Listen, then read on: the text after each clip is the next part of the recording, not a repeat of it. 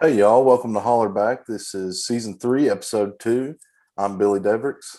And I'm Stacy Fugit, and today we are here with Dr. Edward Sloan. We're really excited to have him on with us, and we're going to talk a little bit about religion in Appalachia.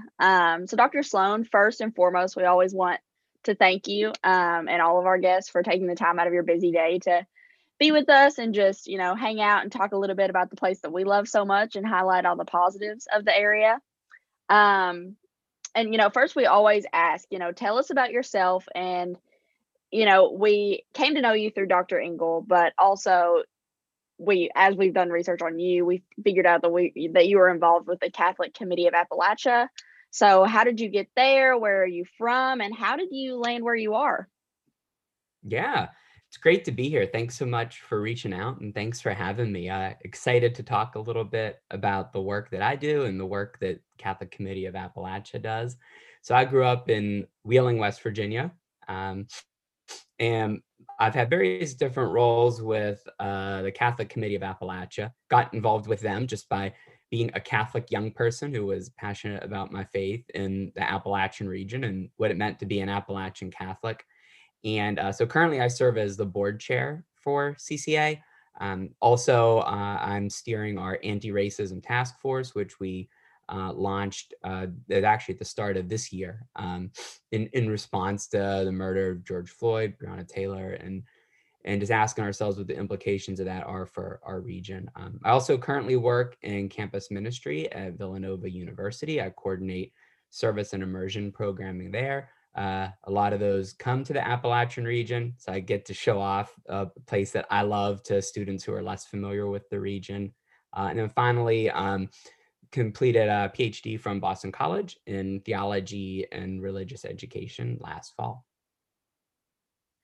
That's awesome. How is the anti-racism task force coming along? I think that that's an awesome project. Tell us a little bit more about that real quick. Yeah. It's coming along great. I think one of the things that we're starting with is kind of doing some of our own work, right? Getting in touch with how we as a majority white organization enter into work that's already being done in Appalachia to address white supremacy and racism. Uh, Mhm.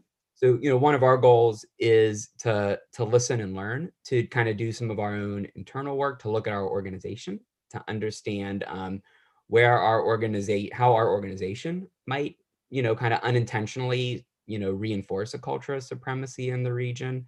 Mhm. And so we're in the beginning stages of that process of thinking critically and trying to move toward allyship. But it's exciting. It's important work for the region.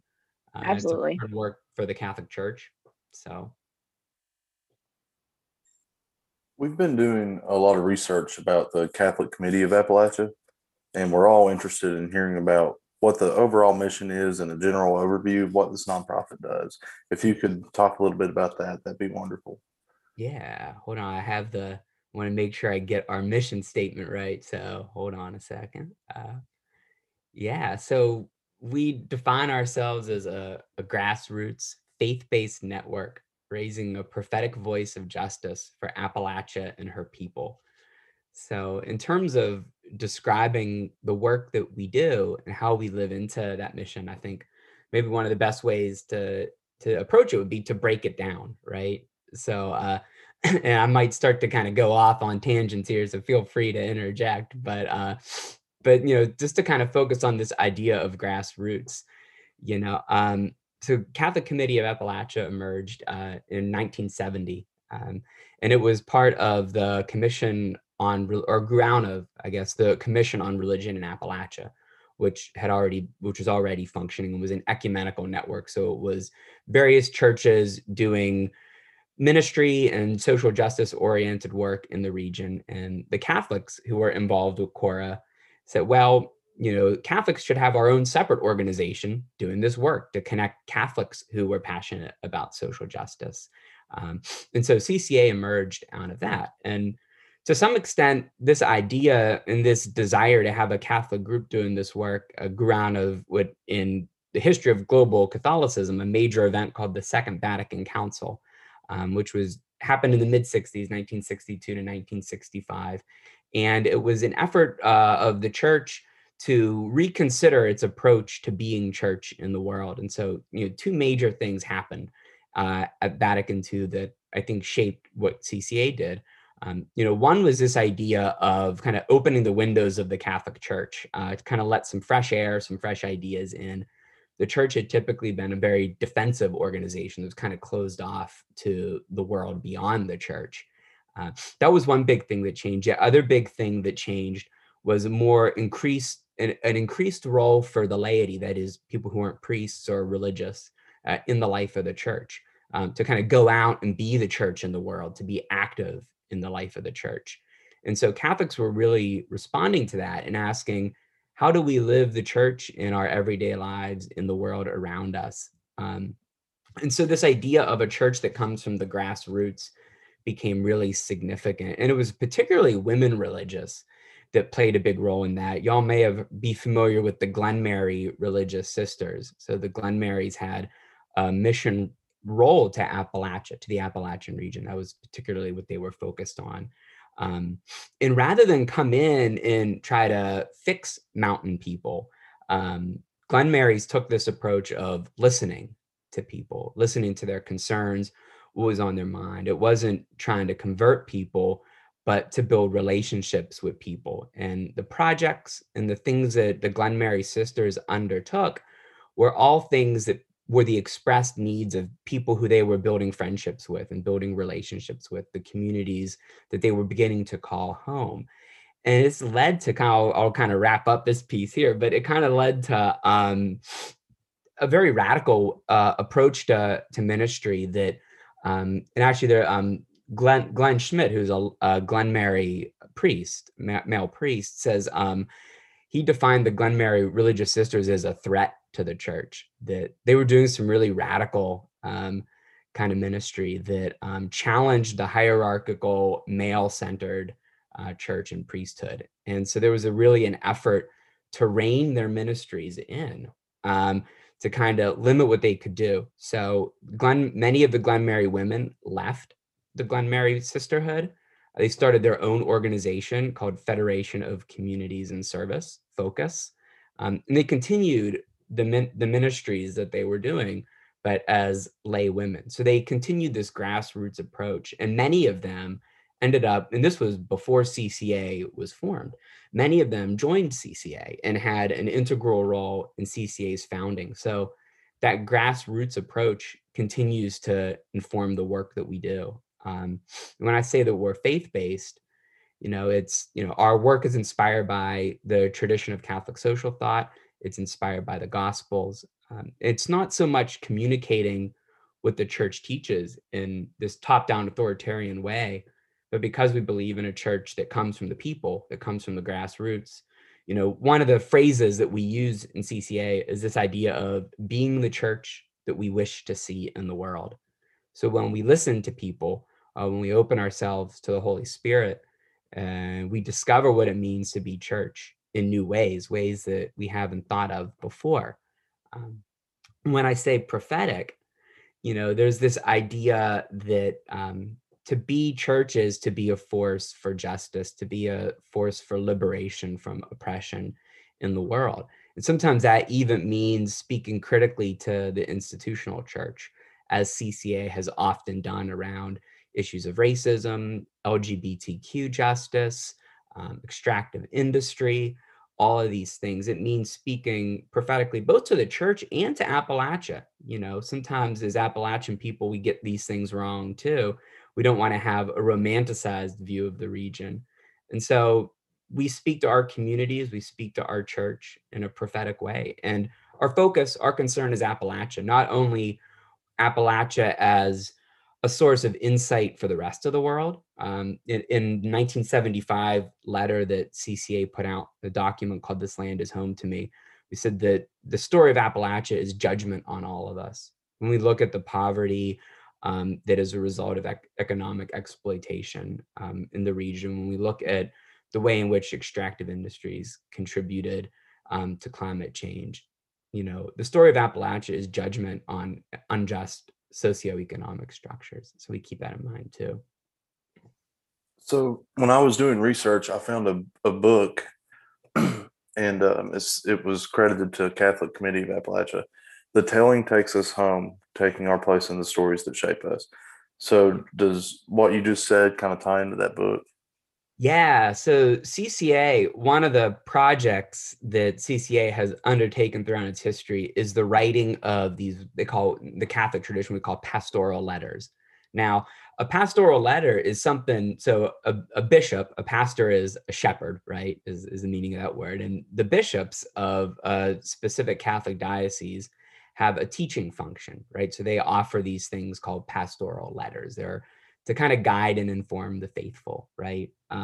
So CCA had the idea, again, in the early days of its history in the early 70s. 1973 was when the process for the first one started.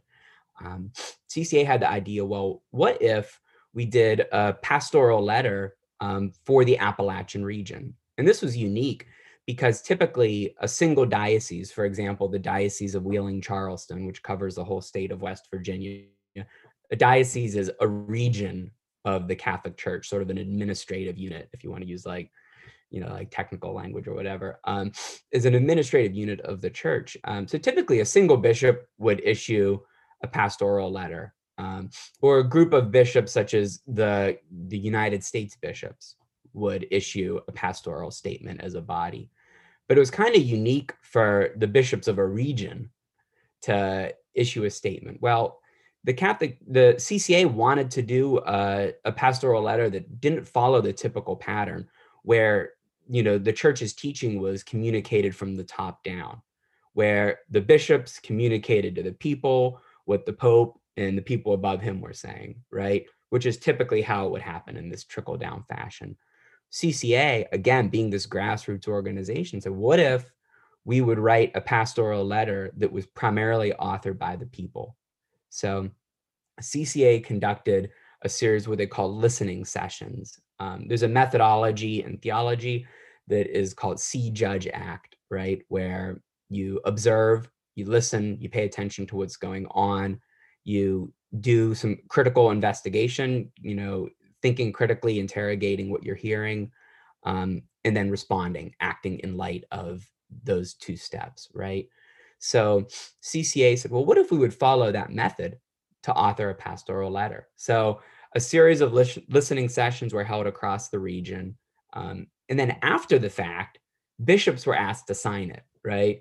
So it was kind of teaching in the opposite direction, where rather than the bishops teaching Appalachian people were teaching the bishops. And then bishops were a part of the conversation, were reviewing the drafts, commenting on the drafts. So there was some mutuality in the process. But the people kind of took the lead in writing that document. So that was 1975 that the first one came out.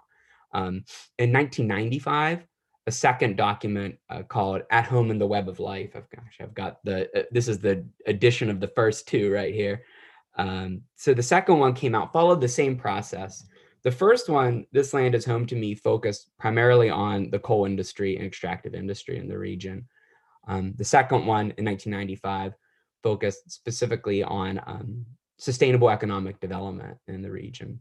And then in 2015, we said, well, it's been 20 years, maybe we should do another one. So I was involved in the drafting of the 2015 one. And I commented on drafts and assisted in the process. But same process. We held these listening sessions across the region. The one difference is the kind of last point I'll make. The one difference with the 2015 one that made it really unique was that we didn't seek the bishop's signatures for that one. The Catholic bishops in the 1970s, this might shock you, were a little more progressively minded, particularly around economic issues. And that many bishops were supportive of what CCA was doing. And it wasn't a stretch of the imagination to get them to sign on to something like this. In fact, the process influenced how other documents were written by bishops later, right? Bishops started to adopt this method of doing listening sessions inspired by the work CCA was doing. Well, the Catholic bishops in the church today are much different than they were in the 1970s. And we were not confident that the bishops of Appalachia would sign on to a project like this. So there's an idea in Catholic theology called, in Latin, the technical term is the sensus fidelium, which that's a fancy theological word for it, but it just means the sense of the faithful. It means that the Holy Spirit is active in everybody's life and that God speaks to each of us. And so we can take our experience, we can reflect on our personal experience and the experience of our community in light of our faith, and that we have something valuable to say to the church because of that. So CCA said, well, let's exercise this sense of the faithful, and that particularly people on the margins speak, the Bible tells us, speak with a unique authority. And that authority has something special to say about God's wishes for us in the world. So we kind of took those ideas and ran with them. And so we're not going to seek the bishop's approval on this. We're going to say what needs to be said. We're going to lift up the voice of Appalachia's people, particularly the most marginalized of Appalachia's people. So we focused on voices that that we don't always hear in Appalachia. We focused on the voices of Black Appalachians, of Indigenous folks, of LGBTQ folks, of women. We allowed them to share their stories of what it is like to be them in this place of Appalachia. We allowed them to speak to the church about their joys, about their frustrations, and we allowed them to talk to us about what needs to be done to make the church in Appalachia and our communities in Appalachia more just places. Yeah, and I think that that goes back to what you said about all Appalachians want is not for someone to necessarily come in and save them, but rather someone form a relationship with them.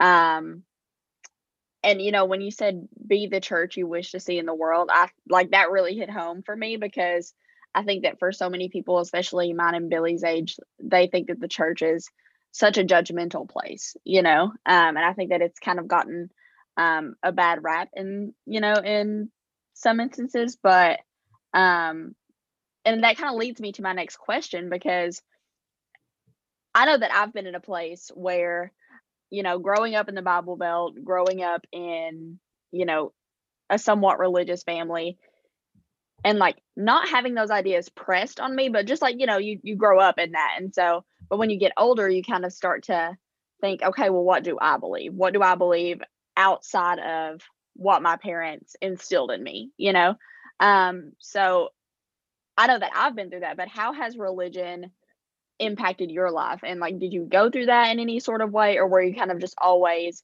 sure of Catholicism? Because I know that you said that you grew up Catholic as well. Yeah. I was similar to you. I was, raised in a household where, that was Christian and specifically Catholic. I went to Catholic schools all my life. And, for me, it didn't, I'll tell you a story of where it started to sink in, and then how that even influences, the work that I do now. But, I was involved with my youth group, through my church and all that. And I had a few friends that were involved with it, which is why I went. It had more to do with just spending time with my friends. I wasn't particularly religious. And so then, we had this summer camp that was coming up through my youth group. And my mom was really pressing me to go to this camp. I did not want to go to it. It was a weekend summer, and my closer friends were not planning to go to it, did not want to go to Jesus camp and miss out on a week of summer with, friends. And so I really resisted going to it. And, but my mom kind of kept on, and sometimes moms are like this and they kind of know what you need. And so she forced me to go to it. Even she packed my suitcase, even because I figured, well, if I don't pack my suitcase, I won't have to go. Well, she packed it for me. She put it on the bus. She somehow got me on the bus and shipped me away. And so, I mean, you probably can kind of guess where the story's going, but I had, one of the best weeks of my life. I just really fell in love with that space. And really what it was, again, at that time, it had less to do with the religious aspects of it. I still wasn't that interested in that. And even particularly in high school, I was not interested in religion. I was very hostile to it. I was very passionate about social justice though, but didn't think that religion offered much in the way of that. I thought it was more of a hypocritical space. But what I kept coming back to was this experience of summer camp where it was a community where I felt that I was really radically accepted for who I was. I didn't have to pretend to be something I wasn't. That the people who I met there, who I knew there, loved and accepted me for who I was. And that was really refreshing because that's hard to find when you're a middle schooler or in high school, and especially when you don't kind of really run with the dominant crowd, which I didn't. So I kind of felt like I could be myself there. And so this idea of community and relationship, I think have become sort of central themes in my own work as a theologian. They say that theology, which literally means God talk or talk about God, there's a classic definition of it that defines theology as faith-seeking understanding, right? Which strikes me as a very solitary and very in-your-head activity. So I've started to define theology as faith-seeking belonging, right? That I think all of us want, developmental scientists say that the most fundamental human need is belonging. And you were talking about just as you grow up, you're trying to figure out things for yourself, and you're trying to find a place where you feel accepted and feel included and feel welcome. And why I experienced that, at least in the church communities that I found, the Catholic Church, and as we have discovered recently with the recent Vatican statement regarding blessing of same-sex marriages, the church often fails in its ideals. But what I have discovered in scripture, what I've discovered at the grassroots of the church are these spaces of radical belonging. And so for me, it's always been that struggle. And I got that in CCA as well. When I first read is in high school, This Land is Home to Me, the document I mentioned earlier, it came out in 1975. I was kind of blown away by it because I had never heard of anybody talk about religion as something that could respond to social justice and in such a prophetic way. And it also spoke so directly to Appalachia. I didn't grow up in the coal fields, that wasn't part of my experience. And my family was, economically pretty comfortable, but I never had thought about what it means to be from this region until reading that. I never thought about, I just never thought of it in those ways. And I connected sort of a passion for social justice with my own home, the place that I belonged, and with my faith. And it was just kind of like all these puzzle pieces fitting together. Do you know what I mean? Um, so I guess, that's the role that it has played in my life. It's been something that let me fit the pieces together, maybe. Okay, so you actually just answered our next question too. So that's that's great. What was your next Um, question?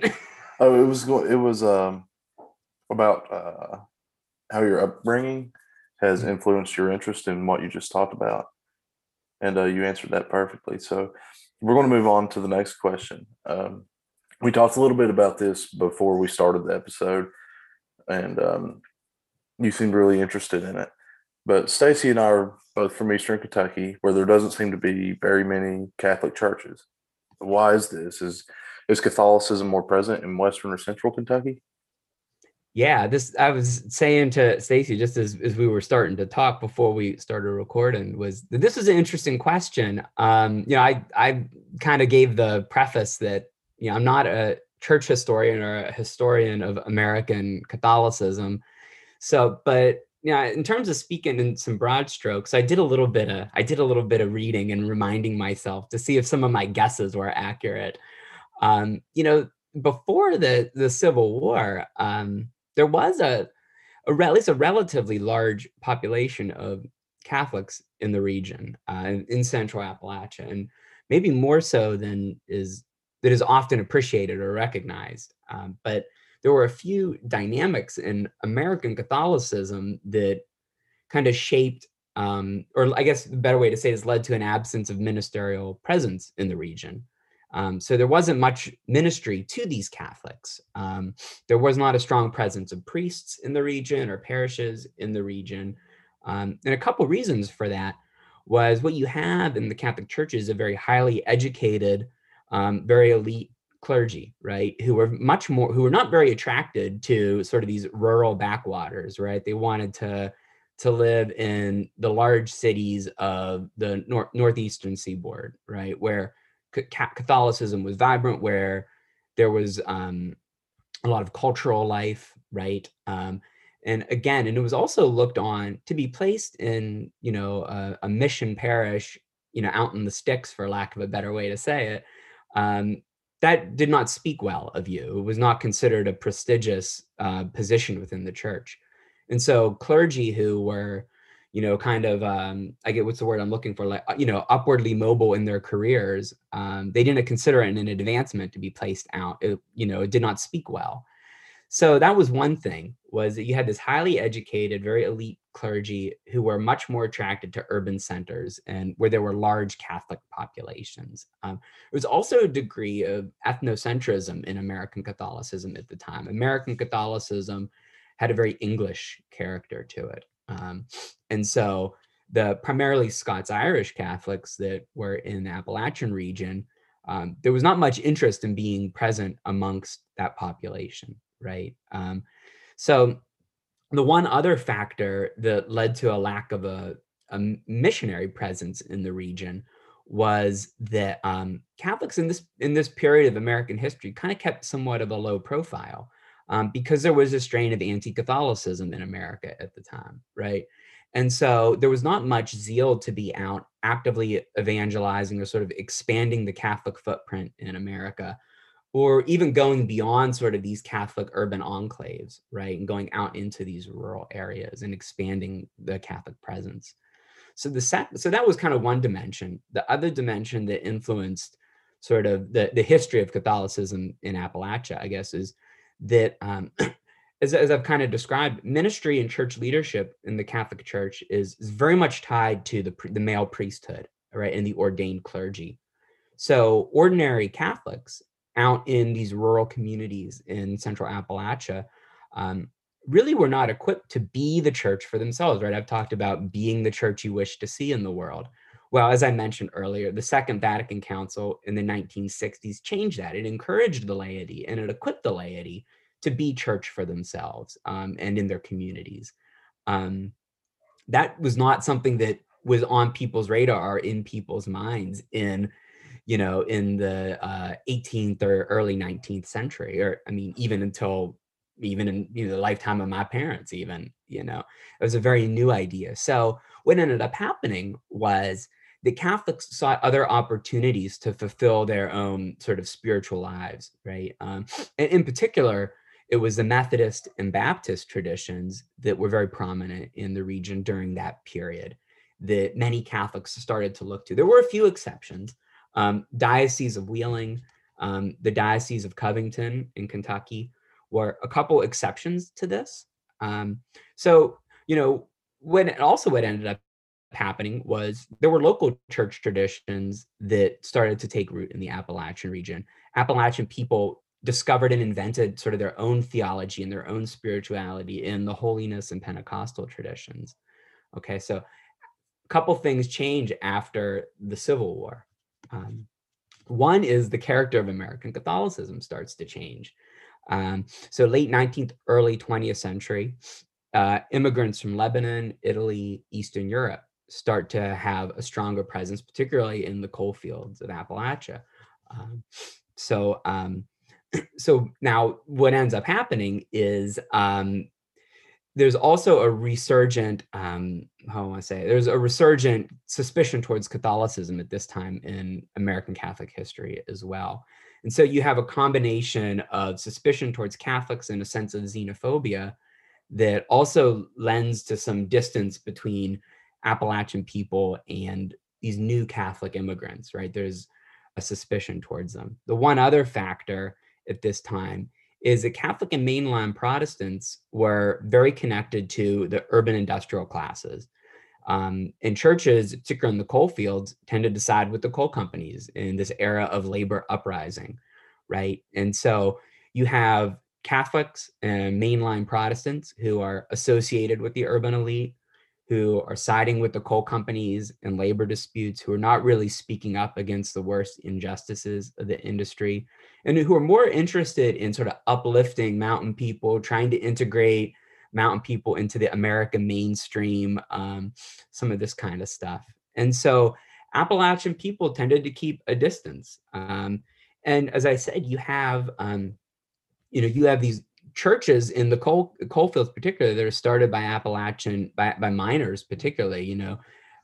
Labor historians speak about miner preachers. David Allen Corbin talks a lot about this, and who were speaking about Jesus as a union organizer or a community organizer, and Moses in the same language. So they were inventing their own radical theological traditions that went against the grain of what Catholics or what mainline Protestants were saying. And a lot of this had to do, as I said, with sort of this depoliticized view of religion, of Appalachian culture, of the Appalachian region. So Appalachian people went their own way. And even today, it's kind of interesting is that some of these same tensions, these cultural and class tensions between Catholicism and the more radical elements of the region, still exist. When This Land is Home to Me, the document I've referenced a few times, when it was being drafted, there's kind of this closed door meeting that took place between some Appalachian bishops, between the Catholic co-operators and a few CCA representatives. And they were being pressured to soften the critique of the industry. Particularly Bishop Hodges of West Virginia was insistent for a more balanced approach. And we still see it even to our very present, to the last few years. The Catholic Church in West Virginia still has investment in oil-rich land in Texas. And that was used to fuel the lavish lifestyle of Michael Bransfield, our last bishop, who referred to that money as his own money. He used it to fuel a very lavish lifestyle. And the church still accepts gifts from, coal industry executives like Jim Justice and Don Blankenship. And so there's been, I guess, a failure to respond radically to the signs of the times and the challenges that the region faces. And so I think that people are less interested in the church because the church hasn't always spoke to their experience or their needs. It's one of the things that CCA struggles to respond to, is a church that is sometimes anemic and evasive in its efforts to live the gospel. So Appalachian people have developed their own traditions. They, in a sense, don't, Appalachians who aren't Catholic don't need the Catholic Church. They got their own thing. And there's a richness to Christianity in the mountains, right? Catholicism is part of that. I guess the last thing I would say is that Catholicism is part of that story, right? But it's not the only part of that story. And I think that some of the elements of American Catholicism and American Catholic history led to, and this is true throughout the US, is that Catholicism is a very urban church, right? And that is often does not have a strong presence in rural regions, including Appalachia. Yeah, I think that kind of plays into whenever you said Appalachians don't necessarily need the Catholic Church because they have their own thing. I think that just plays into our bootstraps mentality. And I think it's interesting that you talk about the very many different dimensions of how Catholicism has kind of evolved in Appalachia, because I think that a lot of outsiders to the area think that Appalachia is one dimensional and it's white, straight, poor people. So I think it's very neat to see, working examples of the very many different dimensions in Appalachia, because there are people of color here. There are LGBTQIA people here, and so they can be here and they do exist here. And I think that making that presence known is a really awesome thing, which kind of leads me into an ad lib question a little bit. I saw an article recently about how the Vatican had said that they can't bless same-sex marriages. So I kind of want to know, how does that play into the work that CCA offers, and like the work that CCA is doing with like social justice? Yeah. Well, we haven't released an official statement on this yet, Hmm. but which we often do when things like this occur in the church or in the region. What I can say is that CCA has strived to be a radically inclusive space that challenges the church when we feel that the church is acting unjustly. And speaking personally, that this is an area I think where the Catholic Church, and I think what we're seeing in the response of many ordinary Catholics, um, are challenging the church on this point. And Hmm. CCA has frequently been an advocate for LGBTQ justice and inclusion in the church. An organization we partner with frequently is called New Ways Ministry, which is an LGBTQ Catholic organization that has really challenged the church to change its attitudes and really to listen to the experience of LGBTQ Catholics, right? There's a great, actually, right in Lexington, LGBTQ ministry. Let me get it right here because I got it right here. The Diocese of Lexington's LGBT ministry is how Hmm. they refer to it. Has also really worked with the church. Actually, there is going to be a Zoom lecture this evening, sponsored by LGBT Ministry, Lexington Diocese, and Catholic Committee of Appalachia on this exact topic. So, Oh, that's awesome. yeah, it's called "Welcoming LGBTQ plus Catholics." Hmm. So Jim Martin, who is a Jesuit priest who has really called for the church to build bridges between the LGBTQ community and the Catholic community, will be speaking on this topic. I think one of the challenges for the Catholic Church, the Catholic institution, is to listen to the stories of LGBTQ Catholics who witnessed to radical love against a lot of forces of homophobia in the church and in U.S. society in Appalachia, right? And I think that, you know, God God loves when people love, and God loves when people discover Hmm. love, live justly, work to build God's kingdom. And love takes all types of forms, all types of shapes. And Absolutely. yeah, and if two people, um, I don't want to say this, if two people witness to that kind of love, that's what God delights in, and that's what the church should bless. Is how I look Hmm. at it. And so I don't understand why the church would want to draw borders around what love can look like, or how God can be manifest in people's lives. And so I think that it's a challenge for the church to open itself up to listen, as CCA has often modeled, right? That when we listen to the experience of people at the grassroots, sometimes our hearts can be changed, that we can be converted. And I think the church needs conversion to to a vision of love that is inclusive of LGBTQIA persons. And I guess the last thing I'll say on that is I've referenced Vatican II a couple times, right? Hmm.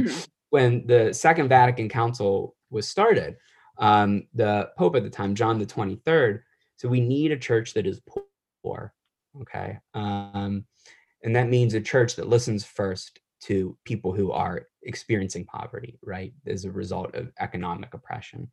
Um, that idea of poor has been expanded throughout church history to include all oppressed and excluded groups. And I think today in the church, LGBTQ people, at least within the church, are some of the most oppressed, along with women.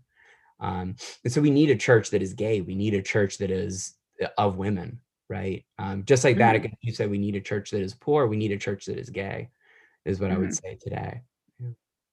Yeah, and thank you for answering that. I'm sorry if I put you on the spot there. That was kind of just for my own Yeah. personal. I just remember seeing that, and I was like, I wonder what he thinks about that. Yeah, So, no, it's a fantastic question. It's on a lot of Catholics' minds right now. I mean, mhm, frankly, a lot of Catholics are hurting because just about any Catholic you talk to has a gay relative or a trans relative, or they themselves have one of those identities, and they want to. I mentioned to you earlier, right, that I define theology as faith-seeking belonging, right? What people want to know is that they can belong, that they have a place, that belonging is one of the most fundamental human needs. And if God is our ultimate experience, is foundational to who we are, to know that you belong with God and within God's kingdom and within God's community is probably an even more it's like the meta foundation, right? It's even further. So I think that the Catholic Church needs to find a way to open itself to LGBTQ persons, LGBTQ love, to bless what God has already blessed, right? I said before, Appalachian people don't need the Catholic Church necessarily.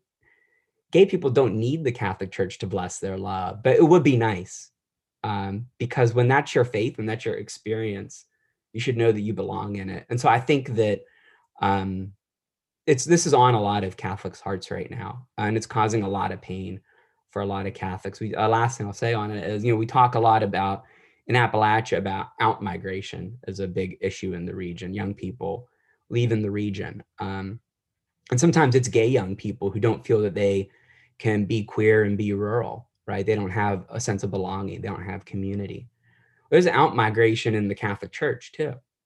Young people are leaving the Catholic Church, and I suspect it's for very similar reasons, right? That they're told they don't belong, or they don't feel that they belong. They don't feel they have a future here, and we can do better.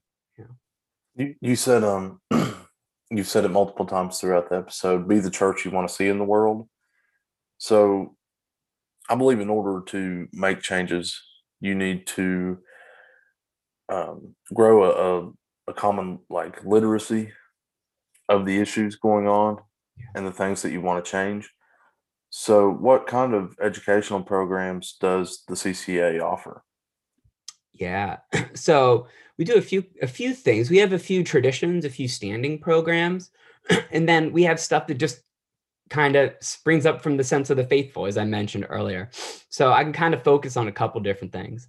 One is every year we do our annual gathering. It happens every year in September, usually around the third weekend in September. Sometimes it shifts slightly based on our ability to reserve a specific location. And the different CCA chapters take turns hosting and planning the annual gathering. And so the topic of the annual gathering each year is chosen by the planning committee of that specific state chapter. This year it's actually going to be in Kentucky. I'm not 100% sure on where the location is yet. There's been some back and forth, but so I don't want to say something and get it wrong because I'm not sure where it's at right now. But just economic transition and sustainable economic development are going to be the themes for this year.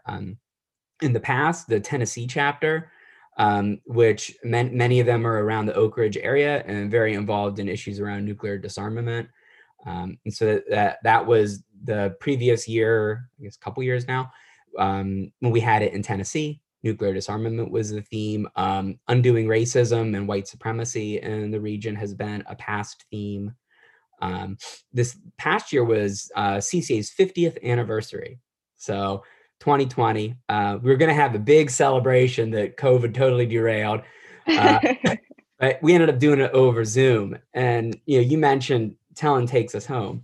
And we talked a little bit about how in Telling Takes Us Home, we lifted up many different voices from the Appalachian region. And so for our 50th anniversary, we had a series of member-led workshops highlighting all of those many voices. So we had a workshop on LGBTQ church justice. We had a workshop on undoing white supremacy. We had one on being a decolonized ally. We had issues of addiction were addressed. So every year, that's kind of that's an opportunity for all of our chapters, all of our people to come together, to learn together, to share the work that we're doing. You mentioned that you have to have a common language and some common work. Well, it's not us. Again, it's not us, CCA, trying to do something for people. It's the people who are involved with CCA sharing what they're already doing and connecting with others who might have questions or who want to learn or who are doing the same thing. CCA, again, is a network, right? So that's one thing. Every year we also do the Cherokee Spirituality Retreat, which takes place in North Carolina. It is led and facilitated by enrolled Eastern Band Cherokee folks. So again, it comes from people who are connected to that issue directly. It's not people who are not tied to that issue speaking on it, but it happens in collaboration. A regular thing that we do to educate, and you could jump on our website and look at this, but we compose statements, resolutions, responses to major issues that are happening in the church, major issues that are happening in our nation or our world or in the region. When we had the teachers strikes in West Virginia a few years back, CCA released a statement of solidarity with striking teachers and other state workers. When the riots happened on the Capitol earlier this year, CCA released a statement about that, connecting what happened at the state capitol to sort of our failure as a nation to wrestle with the legacy of white supremacy. That was kind of our analysis of that issue. We put out a statement recently as well on the murders of George Floyd and Breonna Taylor. So again, always sort of commenting on what's happening. And a lot of times those statements are written in collaboration with members of CCA. So it's not just the co-coordinators or the board, issuing, here's what you ought to think, but we're talking with our membership and co-constructing some of those responses together. Two other things I'll say. One is over our history, the frequency of it has changed, but we have a newsletter called Patch Quilt, which currently is a large annual volume. And it features contributions from our members on issues. I wrote in a statement or an article a few years back on institutional divestment from fossil fuels and sort of the Catholic case for that.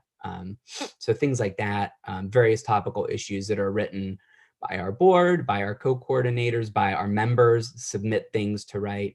It also features updates and goings on of our members as well. It's not just heady kind of stuff, but is more what people are doing and what they're up to. The last thing I'll say is I guess I always do this. I have two other things I'll say.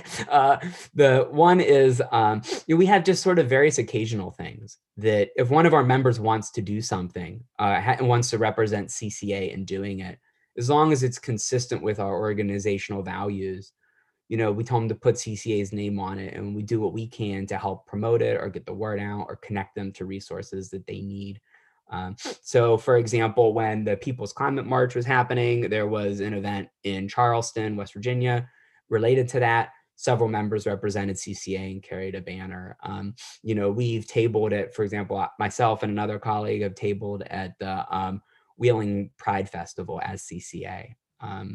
So things like that. The last thing I'll say is, as I mentioned earlier, we had this tonight, there's this welcoming LGBTQ plus Catholics Zoom session that's happening.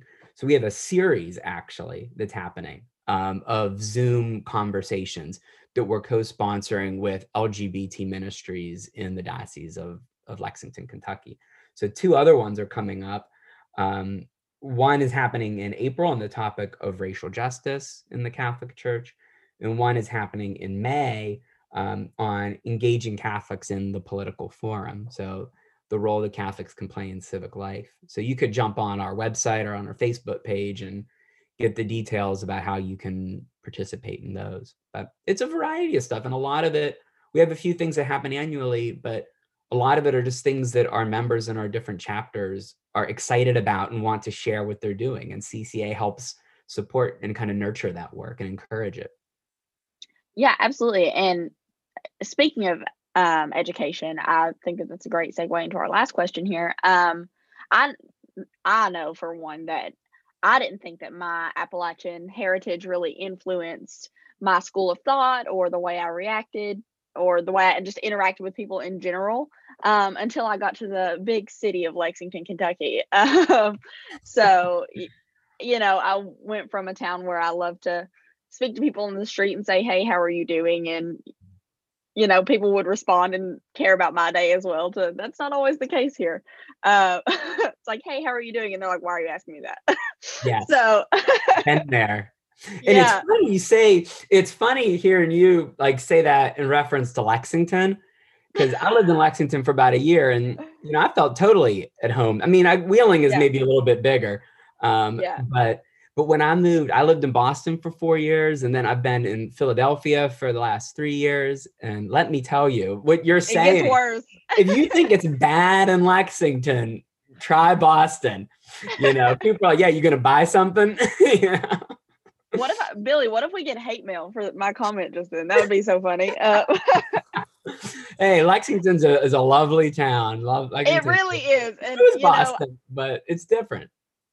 Yeah, it really is. And so I guess it's just like that small town in Eastern Kentucky, everybody knows everybody.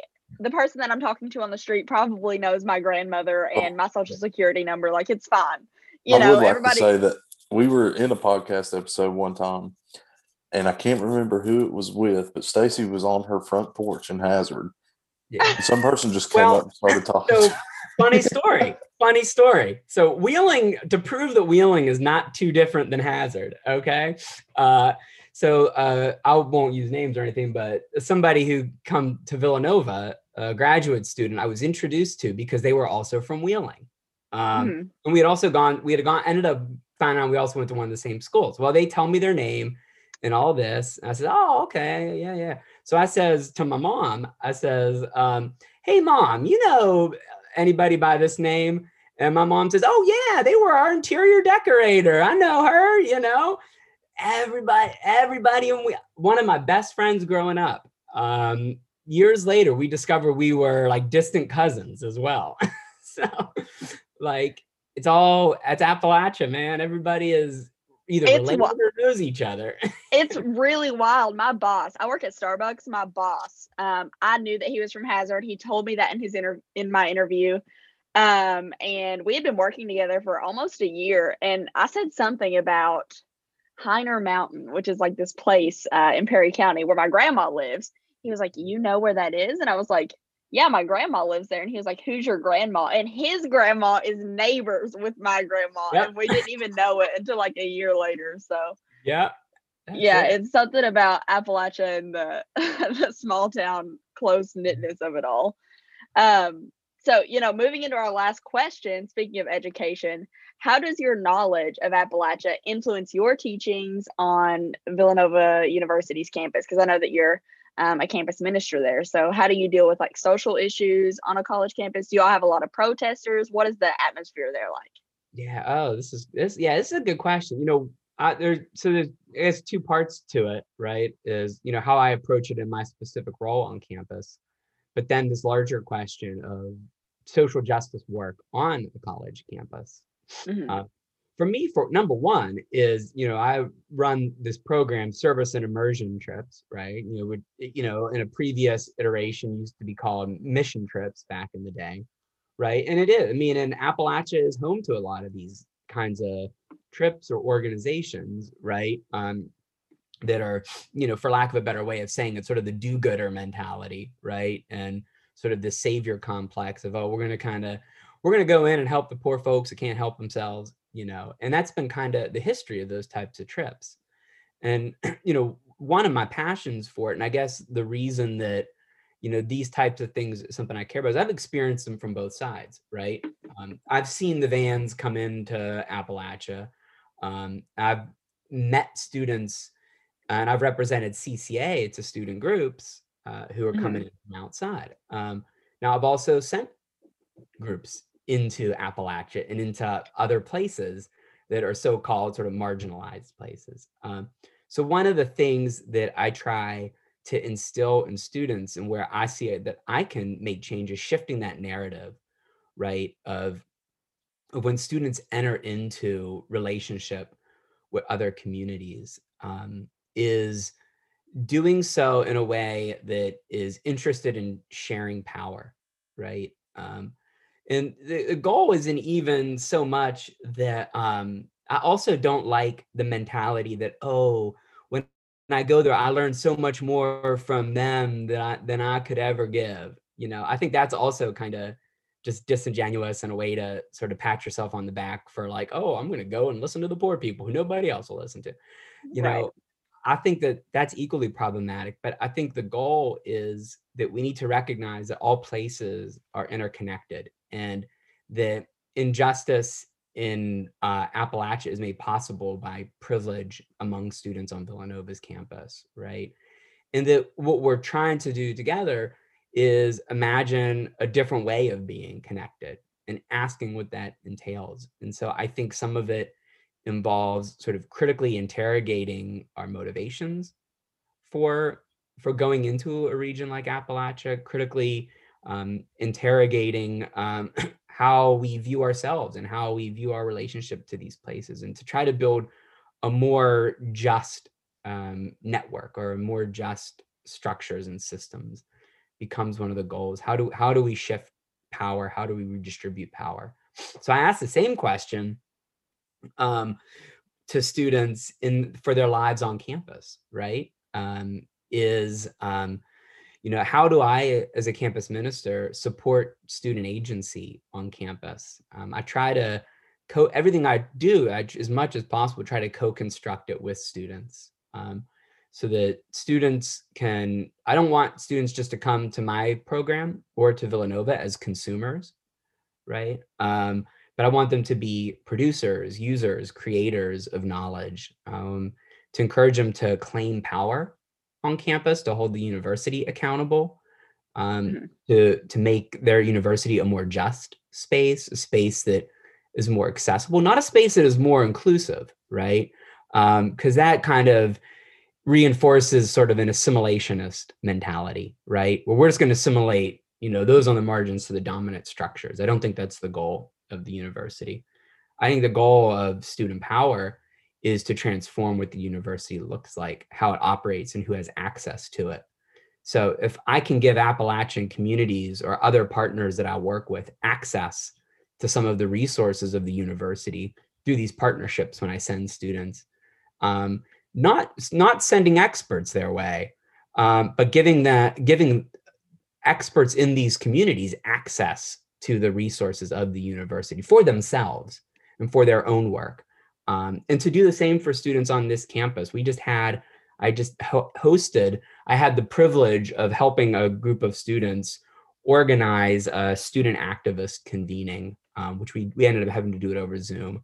But it brought student activists together to ask themselves some of these types of questions, sort of outside of the gaze of the university administration, right? So I think for me, that's the goal, right? Is to transform our relationships, to transform our structures. And really at the heart of it is for those who are told that they have to consume the knowledge and experience and products of others, whether it's, again, people on the so-called margins or students themselves, to try to encourage them to be creators of knowledge, creators of justice in their spaces. And I am blessed with access to a lot of resources as somebody who works at a university. And so how do I make those open access, I guess, right? Mm-hmm. This kind of is how I approach things. Yeah, absolutely. And I'm sure that you touched so many lives through that sort of thought process, if that makes sense. But yeah, thank you so much for being here today. I know that I've had a blast just learning about, Catholicism and Appalachia and just all the wonderful work that you're doing. We had a guest, I think it was last season, on our show, Crystal Good. You may have heard of her. She's, so she talked a lot about how, like, maybe not necessarily, you don't have to be in Appalachia to benefit it. You don't have to be in the heart of Appalachia, and rather you can pollinate it, and like water it from afar. So I think that's great. Yeah. And actually it's not to go off, but when I was at Boston College, a colleague of mine who was in the field of community psychology, who's also from the region, and we actually presented at Appalachian Studies Association conference a few years back on that exact question, on that exact theme of what does it mean to do work as an Appalachian activist or scholar from outside of the region, and how does working for issues related to the region outside of the region? How does that impact our identity as scholars? How does it impact our identity as Appalachian people when we're not living and studying or working in the region, but that's where our heart is, that's where our concern is. And so that challenge of being in the region, but while outside of the region, and how we navigate that in our both activist and scholarly work. Yeah, absolutely. Well, thank you for all the wonderful work that you do, and thanks for being here again today. Thanks for having Um, me. This has been a lot of fun. yeah, absolutely. And I can go ahead and send you an email with, whenever we publish the podcast. Great. I'll probably ask you for an address because we've got these swanky little Appalachian Center stickers. I know that you will love it. want. I would love one for Awesome. sure. And a handwritten thank you note from me and Billy ourselves. So thank you both so much for such thoughtful questions and such a great conversation. Thank you. Yeah, absolutely. Well, in the meantime, y'all, thanks for listening. I'm Stacy. And I'm Billy. And we'll holler at you later.